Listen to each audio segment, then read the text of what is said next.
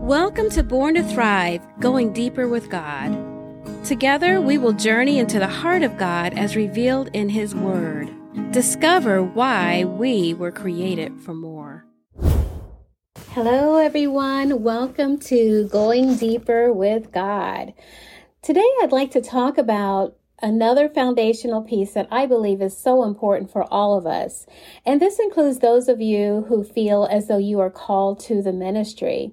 And that has to do with the posture of our hearts and whether or not we see ministry or even our lives, whether we see ministry or our lives as belonging to us or about us, or whether or not it's actually all about God. Let's go ahead and talk about those of you, or talk to those of you who feel like you are called to ministry. And what does that even look like? In today's world, it looks like a microphone. It looks like, going to seminary and getting your education, and then going through a process of getting ordained and having the opportunity to share the Word of God with people. And yes, all that's wonderful. I mean, I believe in education. I think it's important if you're going to teach God's people. It's very important that you know what you're teaching and that you get into the Word and that you study God's Word, whether it be in seminary or whether it be, from someone who's very skilled, who kind of pours into you, or maybe it's just your own way of just getting in the Word yourself and studying. But obviously, all of us need feedback from other people who are students of God's Word. So not minimizing any of that, but I want to talk about the foundational things that are so necessary for us today in the church when it comes to leadership and when it comes to ministry and even how you conduct your own life. I believe that, first of all, Micah 6:8 sums it up beautifully. Micah 6:8 says that He has shown me, O man, what the Lord requires of me. And that is to do justly, to love mercy, and to walk humbly before our God. And the reason why I chose that scripture, and there are so many more when it comes to ministry, the reason I chose that scripture is because oftentimes ministry becomes about the leader. And that is very, very prevalent in the United States, and I'm sure it is in other countries as well. But when it becomes about us, we're no longer doing exactly we're not following God's blueprint. I'll put it that way. We can do great things when the ministry is about us, but really, are we following the leading of the Holy Spirit when the highlight is on us?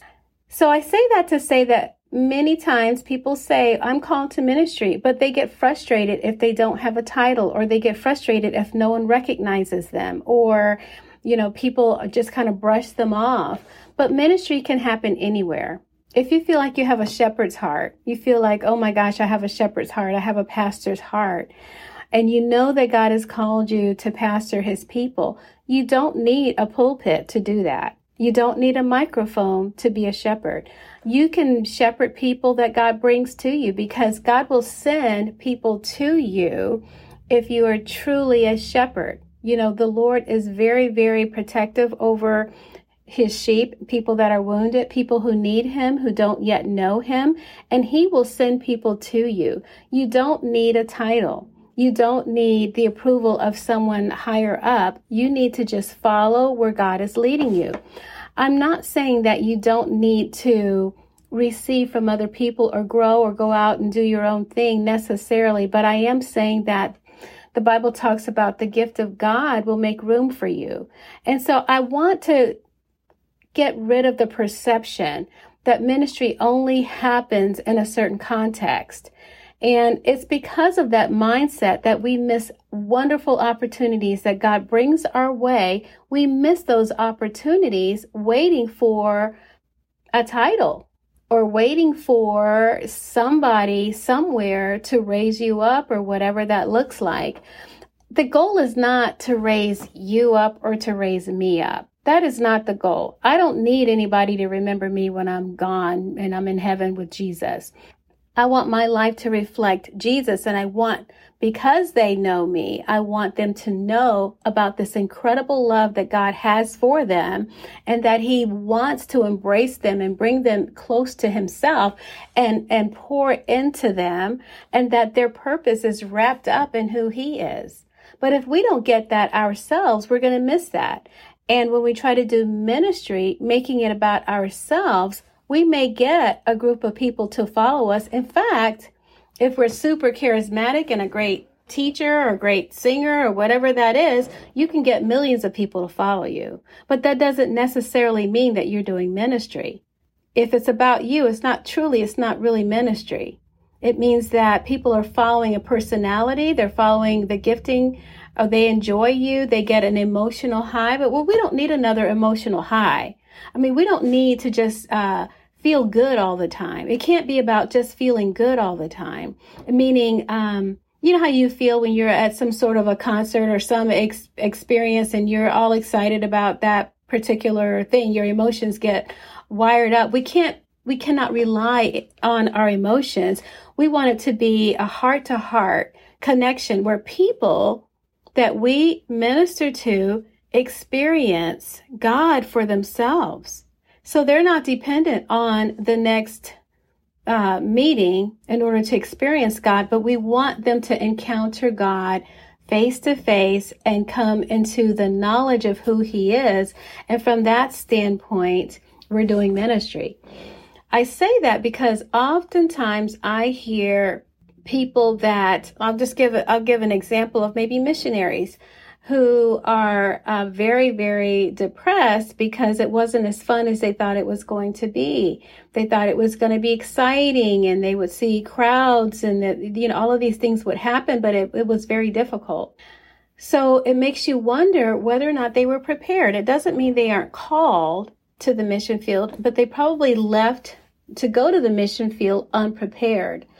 And when I say that, I mean that it can't be about you. It can't be about a great experience. Some people go into ministry for the great experience. Maybe they were rejected in the world. Maybe they didn't climb up the corporate ladder the way they wanted to. And so then they want to go into ministry because then they'll be in a pulpit and people will clap and then they would have a following and they will feel good about themselves. That's not what ministry is all about. Ministry is not about you feeling good about yourself or feeling now I am somebody. That's an identity issue. And that happens when you understand who you are because of the finished work of the cross and because you have sweet fellowship with the God who created all things seen and unseen. There is nothing greater than that. When you understand who you are, ministry is not what defines you. God himself and that relationship that you have with him and he has with you, that relationship defines you. And there is nothing greater than that. But when you go into ministry, making it about making a name for yourself or becoming great or having crowds or having people around you, you may accomplish that. You may accomplish all of that and still not be doing ministry God's way. So we talked about how far we've come from the blueprint that we see in Scripture. Yes, the early church had meetings together where they all gathered together, but they also met in houses. They met in small groups together, and they were shepherding and discipling people who were coming into the kingdom. So our perception of church just being a big building with, a wonderful pastor who can preach and teach, and that is ministry. I'm not minimizing that because there are a lot of big churches that have incredible ministries, and I believe have the humility to understand that it's not their church, it belongs to God. You see a lot of fruit from that. But you also see big churches that it really is about the pastor. And it really is about everything the pastor says is right. And you don't even have to check it in the Bible. And how dare you ever question what he says? And it becomes more of a controlling atmosphere where you feel small and he feels big. But A true pastor, a true minister of the gospel who is doing it God's way will not elevate himself above you. Now, we honor the position that he has, and we respect the position that pastor has, but it's not a hierarchy. The only one that we exalt is Jesus Christ. When we begin to exalt man, then we're going to be disappointed because they're not God, and no one is God but God. And so in yourself, within your heart, if you really feel like I really feel like I'm called to a leadership position, then the road to that leadership position, whatever that position is, pastor, prophet, evangelist, teacher, whatever you feel called by God to do, the road to that is humility. And the road to that is saying, how can I impart to people that you bring into my pathway? How do I humble myself before you so that you can flow freely through me? And it's not my arrogance or it's not my pride that's flowing through me, but it's precious Holy Spirit. So there is a season of humility where you do not make it about you. And there is a season of saying, God, if I am insecure and I need this ministry to define me, I'm not ready yet. So being ready means that you humble yourself before the Lord and you begin to say, God, do this work in me. I feel this calling, but I'm looking at this to make me great. I'm looking at this so that people are looking at me and saying how great I am. And every time I preach, they're standing up shouting and all of that kind of stuff. That's not ministry. That's a show. And I'm not saying I'm a charismatic person. So let me just get that out there. I'm very charismatic. I raise my hands and all of that. I believe in all of that. And so I'm not saying that that is wrong. But when you need that, or when you desire that, in order to feel good about yourself, then you've missed the whole point of it. What you need is to have God's approval, because there'll be some times when God will have you stand before people and you have to say things that are difficult, that are not going to get the accolades that your soul needs so much. And so allow the Holy Spirit to work on your soul by humbling yourself before the Lord and saying, God, if I do ministry, it cannot be about me. I ask you to just purge my heart and cleanse my heart. So again, ministry, regardless of what form that is, cannot be about you. In other words, you don't get the right to brag about anything. Oh, I did this. I had X amount of people. And oh, I'm being persecuted because I'm the one doing the great work and people don't like me because it's not about you. When you make it about you and there are a lot of I statements in what you are projecting, then you've gotten off track. And I've noticed this, that there are a lot of pastor people, whatever the title is, it doesn't really matter what they call themselves, but they oftentimes talk about how, oh, I'm being persecuted because no one else will stand up and say what I'll say. So I'm being persecuted. They're wrong and they're wrong and they're wrong and they're wrong, but I'm right and I'm being persecuted. It's not about you. If you're doing God's work, truly doing God's work, then the ones that are persecuting you, you're going to be praying for them. I'll say that again. If you're being persecuted for doing or speaking God's work and you're being persecuted, then you will be praying for them and you don't need to expose them. You don't need to point out everybody that's talking bad about you. That's immature. God's called us to a level of humility where we want his name alone exalted, not man, not our own name, but his name exalted above all. And then we will find ourselves in a position where he can use us to reach people. And it may not be in front of a lot of people. God may call you to pastor and you may pastor a little home church. You may pastor, people that are on your job. You may be a janitor and God sends somebody else to you that doesn't know Jesus, and you are just pouring into that person. And then he may send you another person that you find yourself with, and you're pouring into that person. That is the most beautiful thing. The most beautiful thing is when you don't need anything but Jesus, but you have a heart to help the hurting, regardless of where they are. And that is the heart that God wants us to have. Think of it this way. When Jesus came, he didn't come in a palace, did he? No. He came in a manger, in a dirty manger with poor parents, and he came to the poor, right?